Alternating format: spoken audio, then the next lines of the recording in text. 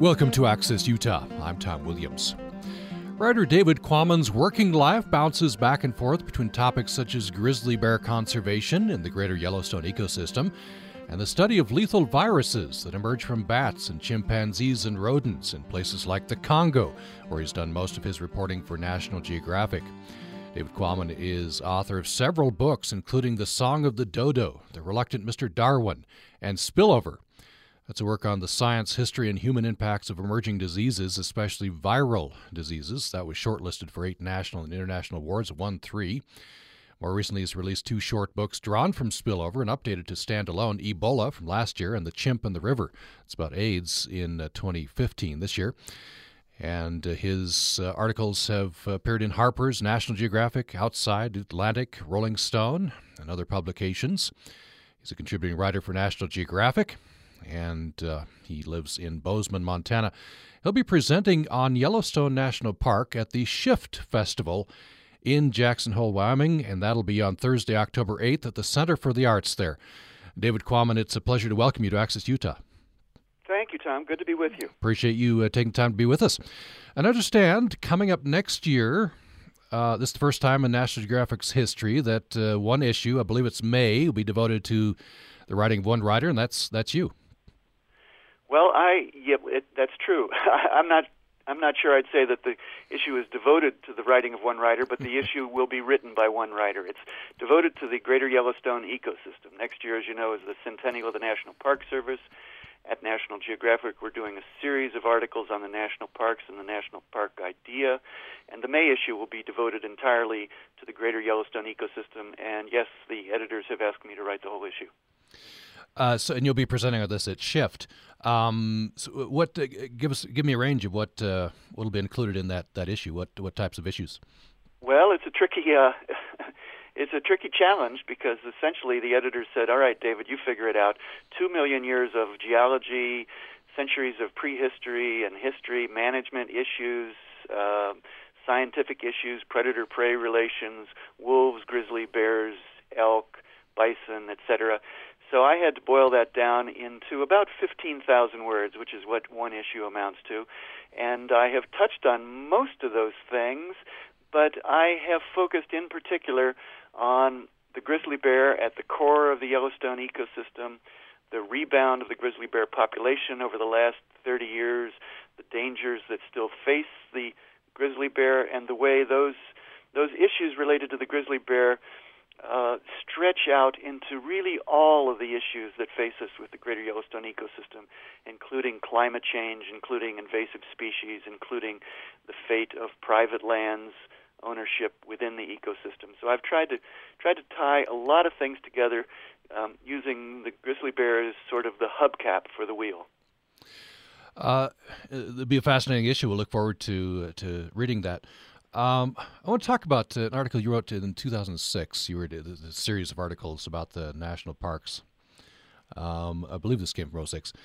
You talked about the impermanence of the idea of national parks, and you sort of a brief article, but you sort of surveyed or looked at, and there's a map of national parks around the world, and you talked about the tensions around this idea, and the fact that set aside forevermore. The definition of forevermore is very important. Well, that's true. A park protected once is not necessarily protected forever. I've written about national parks off and on over the years, and I'm not even sure I remember exactly the article that you're talking about. But one of the points that I've made about national parks is that they are almost by definition islands. We set aside a particular area and we say, this is going to be a national park. This is wild landscape. We are going to protect it. We are going to put restraints on how humans use it, even how many humans can go there. And it becomes almost fatefully an ecological island. Things that are allowed to happen outside the boundaries of the national park are not allowed to happen inside the boundaries. The land inside is protected in special ways. The animals are protected in special ways, which is great, but it also raises this situation where the park is insularized. Now, in the case of the Greater Yellowstone Ecosystem, it's not one national park, it's the entire ecosystem, which includes, as we know, two national parks, Grand Teton as well as Yellowstone, and a lot of wilderness areas, some tribal areas, some national wildlife refuge area, a big amoeboid shape, running to about 18 million acres of protected areas and wild areas that are surrounded by the modern West. And fortunately, the Greater Yellowstone Ecosystem is a large island, and so it can support more biological diversity and populations of animals that need more space, such as the grizzly bear, such as mountain lions and wolves, the full complement of predators and prey. But this island aspect is very important with parks in the U.S. and parks around the world. We have to remember that islands are where species tend to go extinct, and that our national parks are islands or are becoming islands, and we need to keep that in mind and deal with that and retain as much space there as we can, and ideally connectivity from one island to another so that wildlife populations ideally can move back and forth among them. Yes, and you write in this article, these boundaries that you talked about are merely statutory membrane through which the park, like a living cell, must be able to breathe. And you talked about that this is part of a whole system, including political, economic, and that these forces and arguments go back and forth. And so, what, eternal vigilance about this? Is that what's needed? Well, eternal vigilance, yes. A political realism, a certain careful balance between the rigor and the persistence of our protection of these areas, and that has to be balanced with the fact that people want to get in there. People are developing private lands around the perimeter of those places. To what extent do we put constraints on how the land is used, and to what extent is it impossible for us to put constraints on that? In the case of the Greater Yellowstone, coming back to our own region here, for instance, there is the issue of private lands surrounding the protected areas of the Yellowstone ecosystem. Some of those private lands are large ranches, large cattle ranches, and those large cattle ranches are, in many cases, extremely important for the elk population. Elk migrate down off of the Yellowstone Plateau in winter when it becomes very forbidding, too cold and too snowy up there. They migrate down to lower elevations. In a lot of cases, those lower elevations, those areas of winter range, are private lands, large ranches. What happens when those private large ranches, some of them, are sold? Generational changes are coming. An old ranch family decides that they can no longer make a living ranching cattle. They decide that the next generation is going to subdivide that land. Subdividing the land takes away crucial winter range for the elk, and it has effects all the way back into the core of the ecosystem on, for instance, the grizzly bears, who prey increasingly on elk calves as one of their major food sources. So there's a really complex interconnectivity of the ecological issues, the protection restraints within a national park, and the democratic process and the commercial considerations that are going on private lands surrounding this wild area. You call it a doer's saying among conservation professionals. All our victories are temporary, only the defeats are permanent. You end this article by saying, offering a slightly more cheerful variant, you say our national parks are as good, only as good, as the intensity with which we treasure them. That's what you've been talking about here. That's right, and that certainly is still the case. It's the case with Yellowstone. One of the things that interests me, and I may talk about this next week at the SHIFT conference, about Yellowstone and Grand Teton National Parks is the concern that we are loving them to death. I think Yellowstone this summer, visitation to Yellowstone Park was up something like 20%. I haven't seen the final figures yet. I suppose the final figures aren't quite in yet because people are still there. Even after Labor Day, I've heard that Yellowstone is still pretty busy this year, and I suspect Grand Teton also. So you've got 3.5 million visitors coming to Yellowstone in the course of a summer. You've got almost that many, I think nearly 3 million, coming into Grand Teton National Park. Many or most of those people are coming with private automobiles. There's more and more stress on the resources. Are we going to reach a point in the future where the Park Service has to say, well, we're sorry, folks, but you can't bring your private automobiles into Yellowstone National Park anymore. We welcome you to come to the gate and get on the shuttle with everybody else. Is that coming? It might be. Some of the parks managers are wondering aloud what to do about that issue and what sort of reaction the public and the political sector may have if that sort of a measure needs to be considered. Mm. One of the tensions that we often hear about is parks versus people. You know, it's made for the enjoyment of the American people in this case. But yeah, we may love them to death, and then what restrictions might need to be set. Right, and the parks versus people issue also goes in the U.S. and around the world to the question of who inhabited these, quote, wild areas before European Americans arrived and started saying, oh, gee, this is a beautiful area. We're going to set this aside as a national park. In the case of, again, the Greater Yellowstone area, there were Native American groups, the sheep eaters and other groups, who were using that landscape.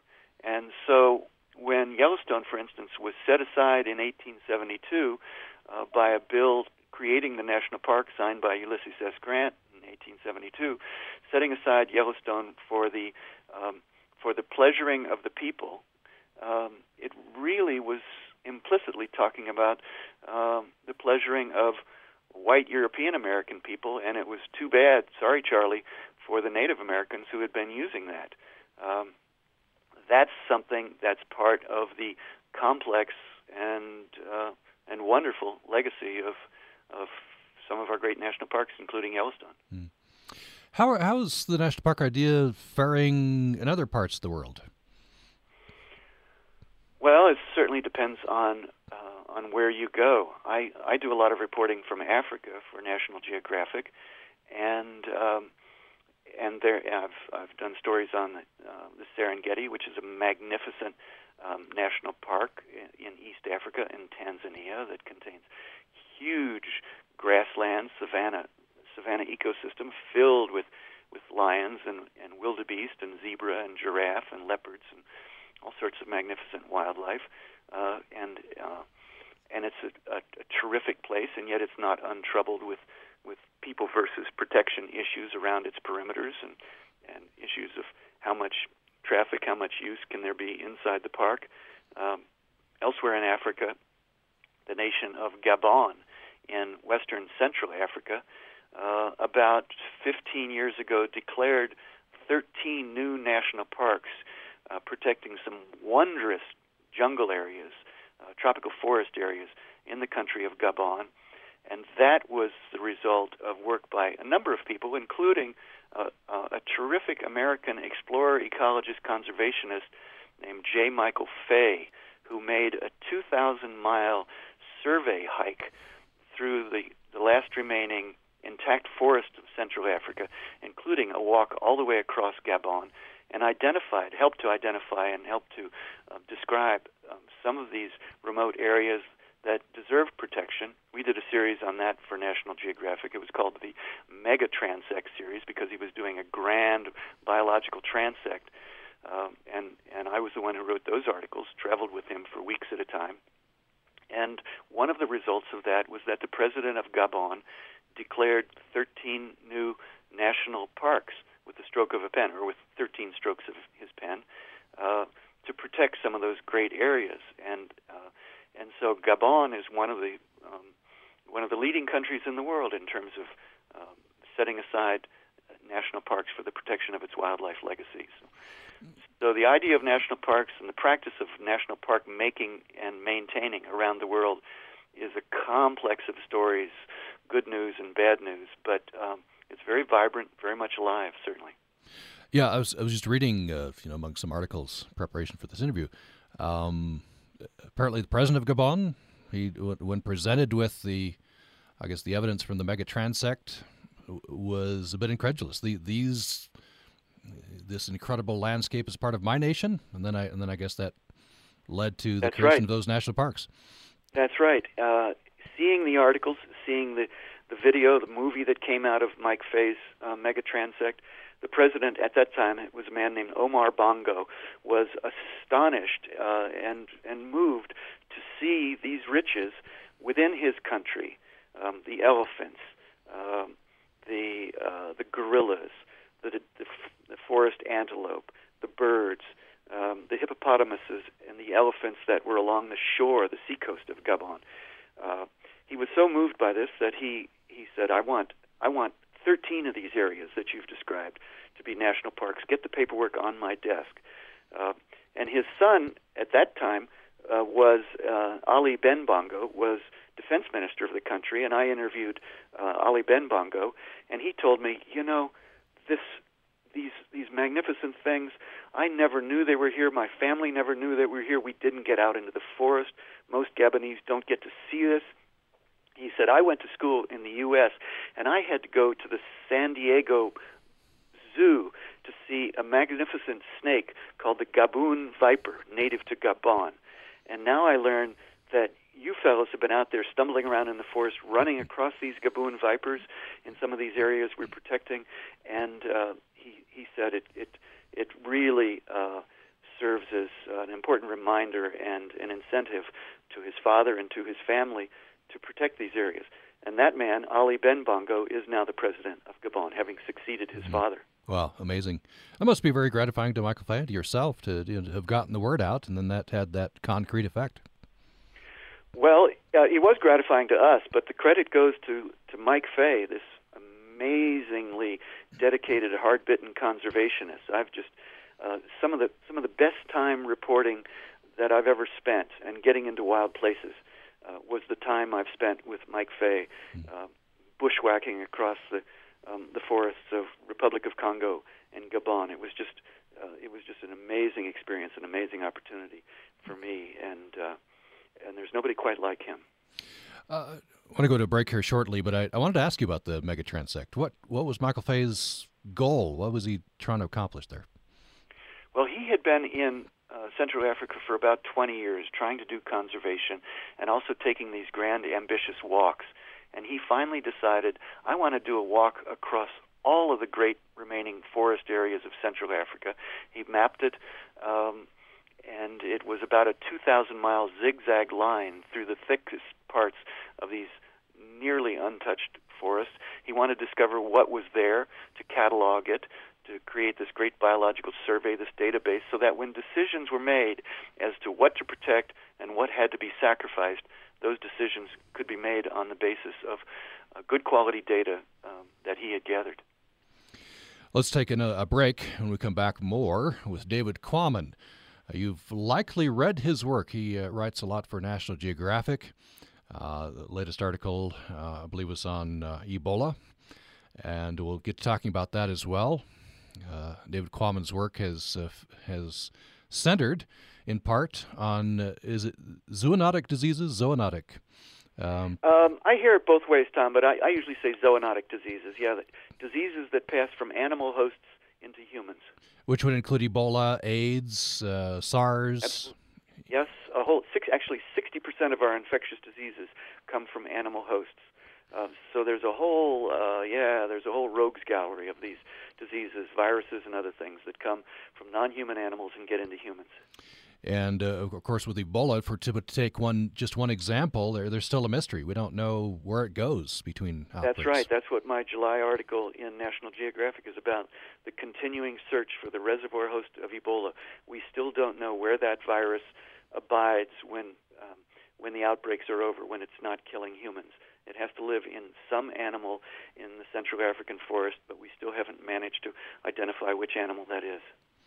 We'll talk about that and much more following a break. New York City provides shelter for tens of thousands of homeless people thanks to a very careful reading of that state's constitution. At the end of the day, the best argument I had was, Your Honor, the word shall. provide emergency shelter means shall. Shall means shall. That's not complicated. I'm Kai Rizdal, how a grad student and a lawyer made it happen. The story next time on Marketplace from 8 p.m. Join us Wednesday night at 6:30 on Utah Public Radio. Support for the Utah StoryCorps project is made possible in part by our members and Utah State University, Uinta Basin, offering over 45 accredited degree options, including human services, sciences, and natural resources. More information at uintabasin.usu.edu. Thanks for listening to Access Utah today. We're very pleased to have with us writer David Quammen. His working life, as he says, bounces back between topics such as grizzly bear conservation in the Greater Yellowstone Ecosystem close to home and the study of lethal viruses that emerge from bats and chimpanzees and rodents in places like the Congo, where he's done most of his reporting for National Geographic. David Quammen, his books include The Song of the Dodo, The Reluctant Mr. Darwin, and Spillover, which won several awards. That's from 2012. Talking about the zoonotic diseases that we were talked about just before the break. And he's excerpted or made two standalone books now from Spillover and updated Ebola from 2014 and The Chimp in the River, which is about AIDS, from 2015. And his articles appear everywhere from Harper's, National Geographic, to The Atlantic, to Powder, to Rolling Stone. Lives in Bozeman. And David Quammen will be coming to Jackson, Wyoming, for the Shift Festival, and he'll be presenting on Yellowstone on Thursday, October 8th at the Center for the Arts there in Jackson. We're talking about national parks, and we'll talk about the zoonotic diseases as we go along as well. By the way, the May 2016 edition of National Geographic will be devoted solely to Yellowstone National Park, and there'll be one writer. First time it's happening in National Geographic's history, and that'll be David Quammen. David Quammen, I want to, before we get into zoonotic diseases, wanted to talk a little bit more about the national park idea. I want to get into it with your article recently on Franz Josef Land. By the way, when I read National Geographic, I'd really like to go to the frozen north, and I think it's nice because writers like you go up and get frozen, and I don't have to, but I get to read about it. So this involves Michael Fay as well, I believe. That expedition. That's true, and that was almost just a happy coincidence. I was asked to do a story on this expedition. It was organized by a fellow named Enrique Sala, who is a marine biologist and a scuba diver, and he goes around the world gathering teams of biologists who scuba dive to survey biological diversity of island areas that are worthy of protection. And he's mostly done this in the tropics, in the beautiful warm waters of the tropical Pacific. And he's been involved in helping to leverage the creation of some marine protected areas and national parks among islands of the Pacific. Well, then Enrique got the bright idea of going to the far north and looking at a group of islands that are above the Arctic Circle, Franz Josef Land, which is this cluster of islands that belong to Russia that are in the far, far north. And so he gathered this group of scuba diving biologists, and National Geographic was invited to send along a team. I went. A wonderful photographer based in Colorado named Corey Richards was my photographic partner on that. He took the still photos for the article that ran in National Geographic. And so we spent 6 weeks on a Russian boat with two teams of biologists. One, this group that Enrique had gathered, who were Americans and Spaniards and sort of an international team, and the other was a team that Russia sent. And these people went out there every day and scuba dived, looking for biological diversity, fish and different kinds of algae and marine mammals, etc., in this water that was about 1 degree above freezing. I did not dive. I spent my time walking on the islands with the sort of the land-based crews that were surveying plants and animals and birds, etc. And Mike Fay went along on that trip because he's a botanical expert as well as a tropical explorer. And so we had a fine old time exploring Franz Josef Land and trying to keep from freezing our tushes off. And Franz Josef Land is a nature reserve, I believe, but there are pressures. The military has been there. If they discover oil, I guess, nearby, there'll be pressures on that land. That's right. There was a military base there during the Cold War. They were sending bombers out to circle the North Pole, just as we in the U.S. were sending bombers on sort of permanent readiness patrol around the North. Fortunately, those days are over, at least for now. And the air base has shrunk and been decommissioned. There still is a lot of military junk at that particular spot. But in the meantime, Franz Josef Land has received protected status, and I haven't heard the latest on this, but part of the reason for going there, part of the reason that Enrique Sala organized this international expedition was to find, gather data that would support increasing the protected status of Franz Josef Land, raising it from sort of a general marine island reserve to the status of a national park. And the latest I've heard is that is moving forward. I think we're very close to getting that status for Franz Josef Land. I can't tell you the latest on that, but it seems to be making progress, and it'll be a great thing if it happened. But of course, as climate change is shrinking the glaciers and the sea ice in those areas, it becomes all the more likely that cross the pole shipping is going to be moving through some of those areas, and that may have implications. There's a lot of attention now going to the possibility that the shrinking of the ice is going to open shipping corridors across the north, and there are going to be dangers to the seas and to the wildlife connected with that.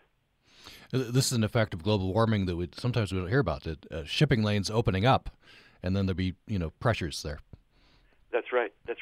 And I spent some time while I was on that expedition with a Russian woman who was studying the zooplankton, the little swimming creatures, the animals and the plants, the phytoplankton and the zooplankton that serve as the base of the food chain in oceans generally, and certainly in the far north. These tiny little creatures that just float like pollen in the oceans and are eaten by slightly larger creatures and by huge creatures such as baleen whales. Very important. And diving birds also live on some of these creatures. And she was finding, this Russian woman, that the constitution of the nature of the zooplankton was changing as the waters warmed. As warmer waters started to flow up from further south as the ice melted, the nature of these planktonic creatures was changing in ways that might affect the food chain. Again, very preliminary results, but in accord with what we're hearing all over the world about the ecological impacts and potential impacts of climate change. If the zooplankton changes and it becomes characterized by creatures that do better in warmer water, then there are likely to be effects on the filter-feeding creatures and the diving birds that rely on those kinds of zooplankton. So there are consequences. It's another case where ecology and conservation looks like a situation where you've got falling dominoes, one affecting another. If you just joined us, we're talking with David Quammen. He'll be presenting at the Shift Festival in Jackson Hole, Wyoming on October 8th. And you can get more information on that at their website, shiftjh.org. And you're welcome to join this conversation. I hope that you will. If you have a question or comment for David Quammen, the toll-free number is 1-800-826-1495, 1-800-826-1495, toll-free anywhere you're listening. And you can join us by email to upraccess@gmail.com, upraccess@gmail.com. Before we leave Franz Josef Land, I want to... I think our listeners will be fascinated, as I will, to hear about real-life encounters with bears, in this case polar bears. This quote from you, from your article: "One bear strides toward us. Suddenly I feel as if we're just 3 pieces of dark meat on a very white plate." Yeah, That is one of my most vivid memories from the trip.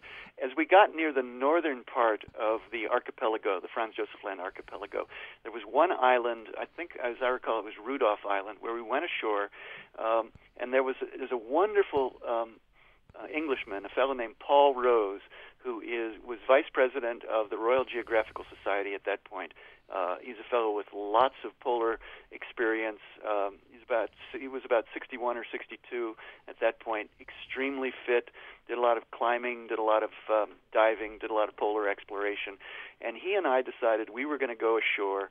We had been good sports, letting the other teams have first choice of activities when things were going ashore, and we were sort of following along and watching and facilitating. But we got to this final island that was capped by a glacier, a big white dome-shaped surface of ice. And Paul and I said, okay, now it's our turn. We're going to go up. We want to get to the very top of that dome. And at that point, we will be at the highest point on the northernmost piece of land in the northern hemisphere. And so we went hiking up with a Russian sort of Parks Service guide or guard who was with us carrying an automatic rifle, a Kalashnikov rifle. And the three of us went tromping up there. And when we were nearly to the top, we were wearing crampons to climb up this great golf ball of ice. We got very near the top, and we got a radio message from the ship that was a mile away down in a bay saying, Paul, David, there is a polar bear, and he seems to be coming your way. He seems to smell you. You should get down off there as quickly as possible. Paul and I couldn't bear to pull ourselves away short of the top, so we ran up to the top. We took our GPS readings, and then we came back. The guard at that point was very upset with us, and we started walking down, and there were two polar bears then that started converging on us. We did not want to get hurt, and we did not want to get a polar bear hurt. The guard eventually fired off a flare roughly in the direction of the polar bears. They backed off a little bit, just enough for us to get down off of the ice to a safe area. And that's where that thought occurred to me, that suddenly when we were out there, it felt like we were these three pieces of dark meat on a very white plate. When you're on a glacier with a polar bear 150 yards away, you're asking yourself, what was I thinking when I came up here? There's the bear, here I am, and he's hungry, and there is nothing in between us except 150 meters of glacier. But it worked out okay. There is a fascination with, the top predators, polar bears in this case. Maybe make a transition, have you make a transition back to North America and the grizzly bear. You've written about grizzly bears, studied them. It's kind of a primal response from us because of the danger, I guess. It's a fascination. What's been your experience with the grizzly? As a matter of fact, I did a book on big predators in general back in 2006, I think it was published, titled Monster of God, and it was about man-eating predators around the world. Those creatures big enough, solitary enough, ferocious enough, such that a single individual of these particular species can and sometimes does kill and eat a human. And that includes brown bears, of which grizzly bears are one type, polar bears, saltwater crocodiles, lions, including the lion in India. There is a population of lions in India, and I wrote about these creatures, their ecological dimension, but also this sort of spiritual and imaginative dimension for humans to live on a planet and to live in ecosystems, in some cases, that include these creatures that are bigger and more dangerous than us, and that not always, not routinely, but occasionally look at us as another form of meat.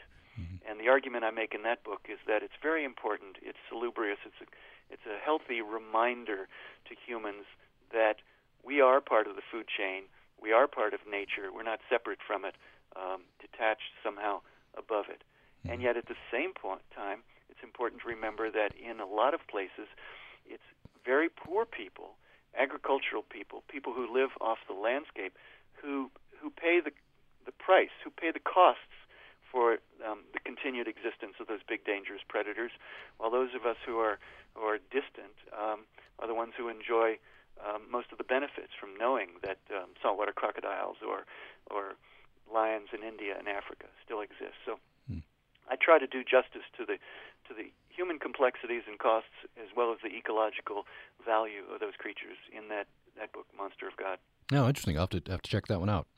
And I'm thinking a lot of times when I think of bears, now that I've had the chance to interview the writer Doug Peacock a couple times. Yeah, he's a good pal of mine. Doug is a he is. Fellow. Yeah, and he credits the solitude of the wilderness and the bears with bringing him back to some health after the Vietnam War. Absolutely, as he describes in his great book, Grizzly Years. Doug, as you know, was a Green Beret medic in Vietnam. I think he served 2 terms over there in the late 60s, and then he came back to the U.S., and he was all muddled and angry and hurt and confused, and he went out into the wilderness of Yellowstone and then Glacier National Parks, and lived among grizzly bears for long periods of time, studying their behavior and taking film of them, and essentially grizzly bears were the path to recovery from post-traumatic stress for Doug, and he wrote a wonderful book about it. Let's take another break, and we'll come back. We'll have our final segment with David Quammen. I want to get into these zoonotic diseases. And these, again, there's a fear response here, isn't here? I'm reading an article from the New York Times that David Quammen wrote. He says, humans die by large numbers every day, every hour, from heart failure, automobile crashes, dreary effects of poverty, but strange new infectious diseases, even when the death tolls are low, call up a more urgent sort of attention. I want to talk a bit about that and some of the latest research on diseases like Ebola. We'll do that following the break.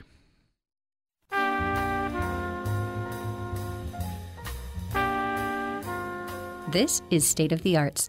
Every home should have a work of original art, according to Alice Merrill Horn, an early Utah legislator who ran for office in 1898 on a platform of advancing the arts. Representative Horn wrote legislation that organized the nation's first state arts council, established a statewide art competition, and appropriated state funds for a collection of work by Utah artists that continues to this day. She encouraged school children from around the state to contribute nickels and dimes from their milk money to buy art for public places such as schools and libraries. That early investment has paid off. Utah is now home to more than 9,000 professional artists, and Utah's art galleries are a $159 million industry. State of the Arts is brought to you by the Cache Valley Center for the Arts in Logan, Utah, with a cooperative gallery featuring the work of more than 30 participating artists. Details at cachearts.org.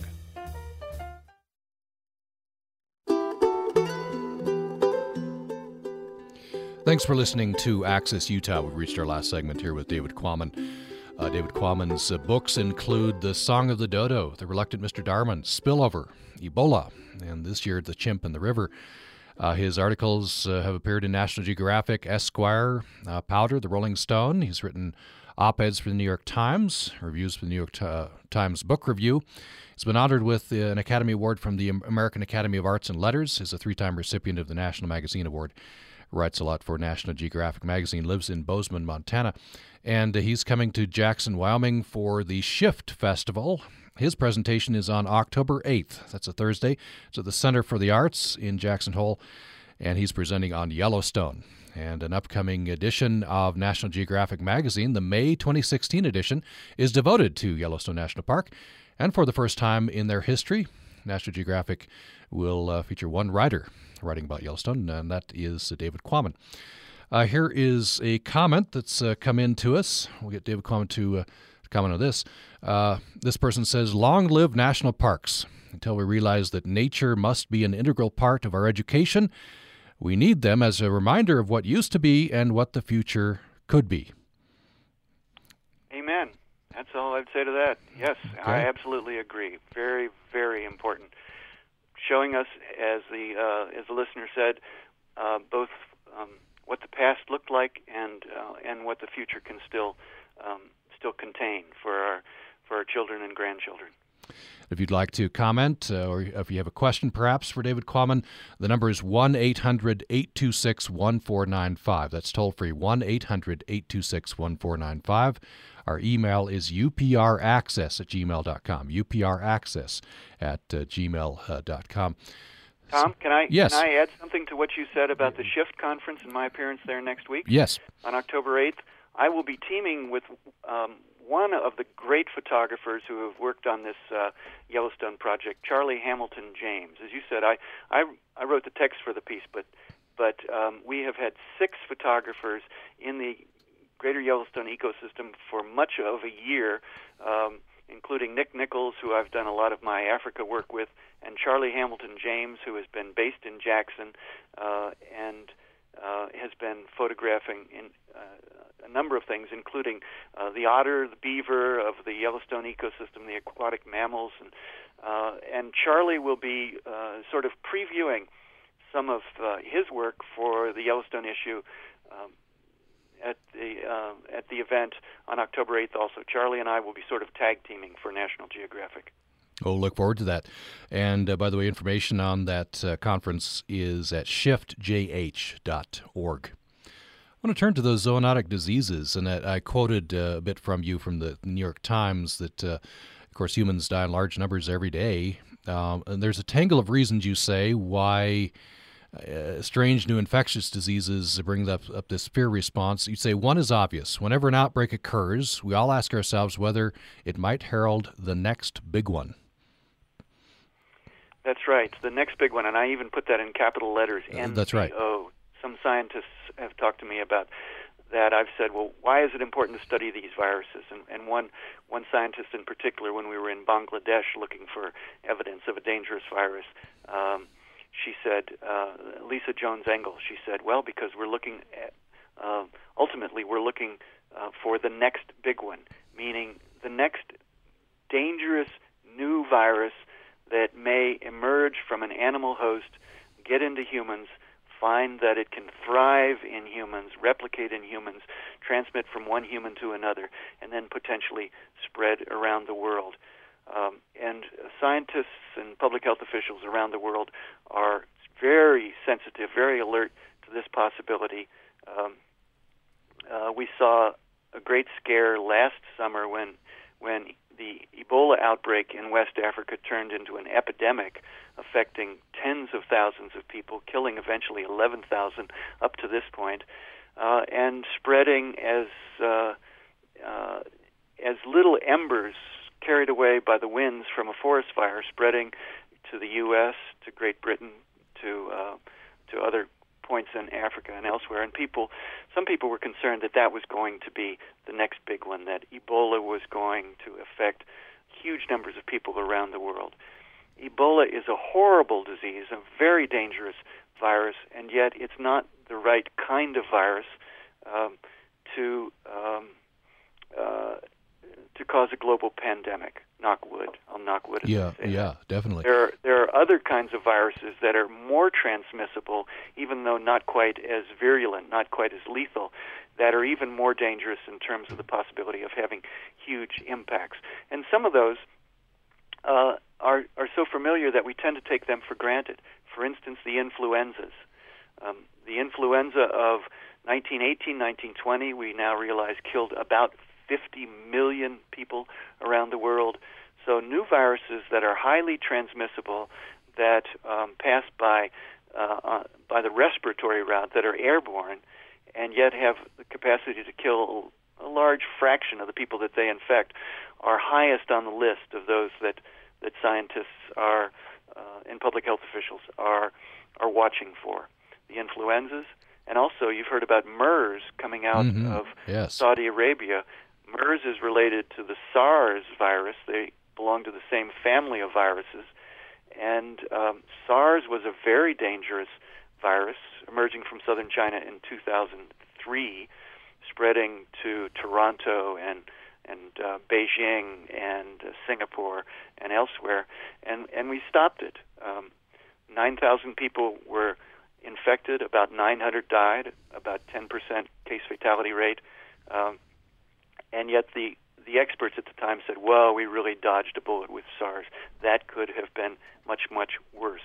And that's one of the reasons that there has been a lot of quiet but very focused concern about MERS as the experts waited to see whether that was going to be as dangerous as SARS had been. We have a couple of callers, and we'll welcome them in now to talk with David Quammen. First up is Garth in Mendon. Garth, glad you called. Go ahead with your question or comment. Oh, thank you. Hey, I've been listening to your program. I'm really interested in Yellowstone. Spent a lot of time there myself.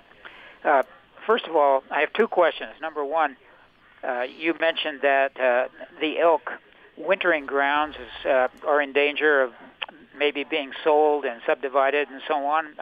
Is there any move afoot to try to purchase some of those grounds so that the elk could have an unfettered area?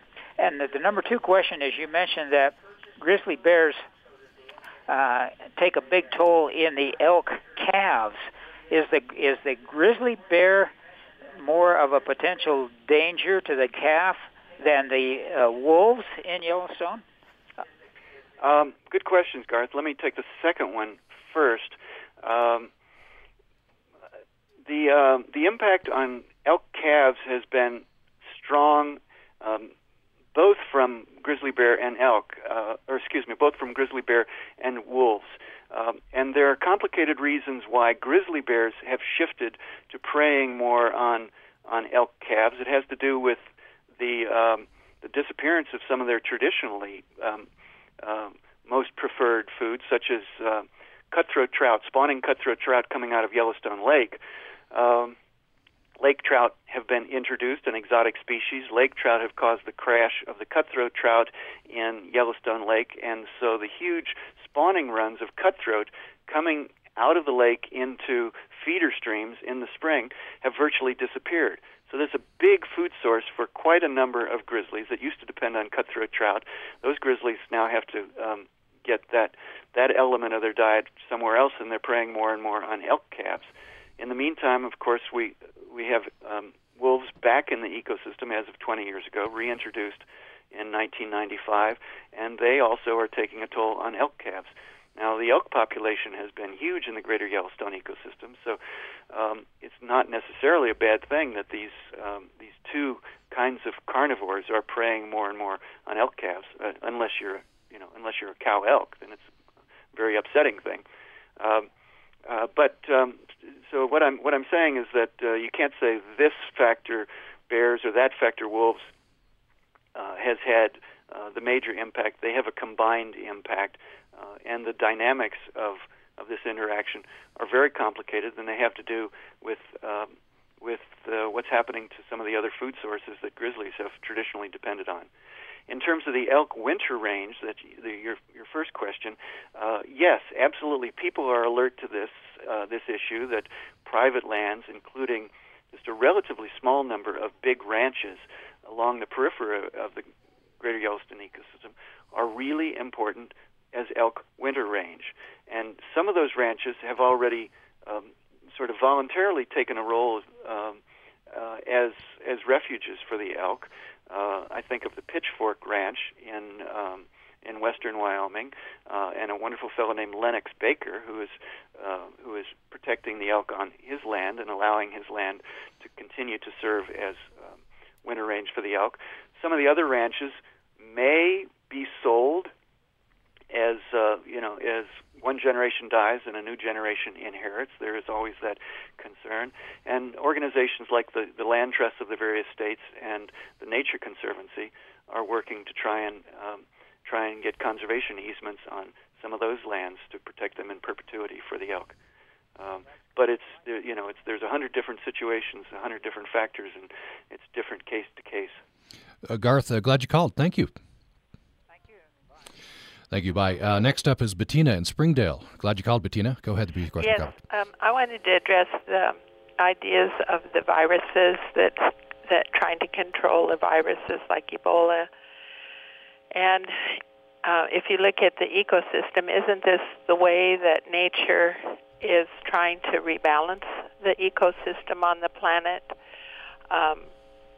Should man always be the only one that thrives on the planet? And if we, it's like maybe it's time for us to kneel to nature and come to the wisdom of nature in rebalancing the planet. We do a really good job of our own wars and everything, of wiping everybody out, but sometimes nature, the animals, they don't have swords, they don't have guns, they don't have drones, but they have viruses that can develop and help control the ecosystem. Thank you for bringing that up. It's a very interesting point. I'm going to agree with you about halfway that these viruses do result, these viruses emerging into human populations do result from our disruptions of very diverse natural ecosystems. Humans more and more are going into places such as the tropical forest in Africa and elsewhere, and we're cutting and we're burning and we're killing animals for food and exporting them live to markets. And there are consequences of that, and one form of consequence is viruses. All of those creatures carry viruses, and when we humans go in there disrupting and shaking things up, we offer viruses a new host, a new potential set of victims, the human population. And so these infections and these outbreaks that turn into epidemics and epidemics that turn into pandemics are absolutely, yes, consequences of things we're doing by way of disrupting nature. I said I agree with you about halfway. Let's say I agree with you about 75%. The 25% is that I would just want to remind people that nature doesn't have purposes. These are consequences that come from us disrupting nature, but I don't believe that there is a Mother Nature who is deciding that the revenge of the rainforest will be to inflict these viruses on humans. And I'm not saying that that's necessarily what you were saying either. There is a metaphorical sense in which that's true. But in the literal sense, it's merely a matter of the consequences of what we're doing and the opportunities that are given to viruses to leap from one kind of host that may be an endangered species of primate to another kind of host that may be a primate that dominates the world, that numbers 7 billion around the world. And when a virus makes that transition, then that virus has won the sweepstakes. Thanks, Bettina. Appreciate your call. And we're out of time. We'll have to. I wanted to ask a couple more questions on the zoonotic diseases. We have to read the July issue. I believe you talked about AIDS and spillover and the new books as well. David Quammen, and you could go and hear about Yellowstone on October 8th. David Quammen will be presenting on Yellowstone at the Shift Conference, and that is in Jackson, Wyoming, on October 8th. David Quammen, it's been a real pleasure. Thank you so much. Well, thank you, Tom. Pleasure to talk with you, and I really appreciate your interest. And we hope you'll join us tomorrow. We'll be talking with Betsy Damon, environmental activist, artist, planner, and designer. She creates large-scale art parks featuring sculptural flow forms and public art events to help clean urban waterways and raise water awareness around the globe. That's tomorrow on the program. Hope you join us then. Thanks for listening today. An encounter of the wildest kind on The Conversation today with two women who live among elephants in Kenya and Thailand. From being christened by an elephant's breath to helping raise a baby elephant to hearing the screams of an elephant in agony. Hear them talk about the moments that have helped shape their devotion to the large mammal today. And what is it that keeps them doing what they do? That's on the program About Women, by Women, for Everyone with me, Kim Chakaneta, after the news. Join us for the BBC today at 2 on Utah Public Radio. This is Utah Public Radio, KUSR HD1 Logan, KUSK HD1 Vernal, KUSL HD1 Richfield, KUST HD1 Moab, KCEU Price, and KUSU FM HD1 Logan. A service of the College of Humanities and Social Sciences at USU.